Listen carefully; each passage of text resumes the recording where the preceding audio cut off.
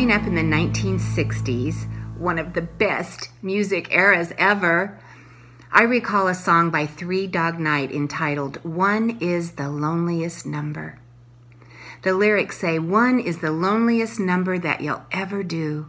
Two can be as bad as one. It's the loneliest number since the number one."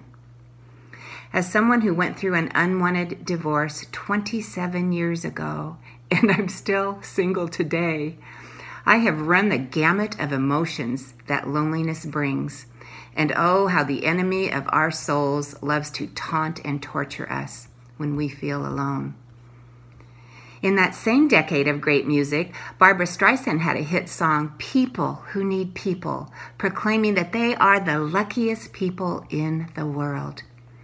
Praise God for the truth of His word that confirms how vitally we need one another. As I walked with Jesus along the path of healing all those years ago, Ecclesiastes 4:9-12 became a profound passage in my life.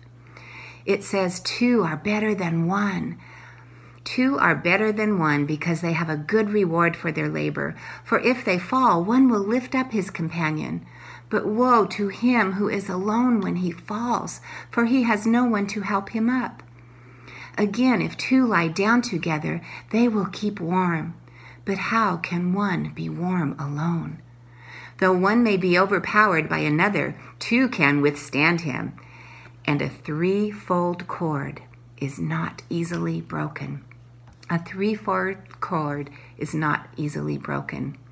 This scripture shined a spotlight in my dark room of isolation and loneliness as the Lord showed me the need and reward of forming godly friendships, iron that sharpens iron, ones who help share our burdens and thus fulfill the law of Christ. At that time of my divorce, my circle of friends was so small. But as I faithfully attended church, joined service teams, participated in Bible studies and growth group, reached out to purposely develop new relationships, the Lord blossomed beautiful friendships in my life. And how I love the truth that the cord of three cannot be broken. That third strand represents our Lord and Savior Jesus Christ. For in every relationship, He is the strand that binds us together to love graciously, to forgive compassionately, to care for one another humbly and selflessly. A wise pastor I know once used the analogy of briquettes on a grill regarding the importance of people in our lives. What do we do when we light the charcoal to get it to burn completely and brightly, to have it be on fire? We pile all the briquettes together, but take one away from the fire, set it off alone, and what happens? Yes, it dies out. The light burns out. The fire burns out. The heat and warmth burn out. You see, God created us for relationship, first to love Him with all our hearts, souls, minds, and strength, and then to be like Jesus in laying down our lives for others, in loving one another as He loves us. COVID-19 certainly has the capacity to make us feel like we are that one lone briquette, doesn't it? But that is a lie.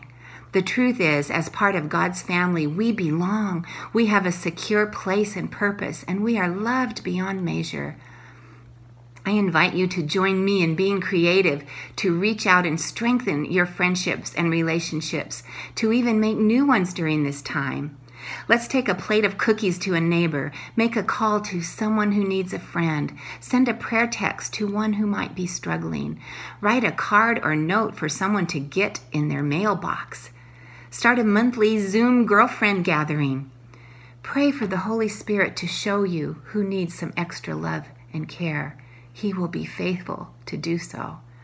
The possibilities are endless and the rewards are bountiful. Proverbs 11:25 promises that the generous will prosper. Those who refresh others will themselves be refreshed. Let's rejoice that we need not fear that one is the loneliest number, for we are people who need people, and we know that two are better than one. Jesus is our strengthening strand, and what a privilege and delight to care for one another in His name. God bless you today as you touch someone's life with His love.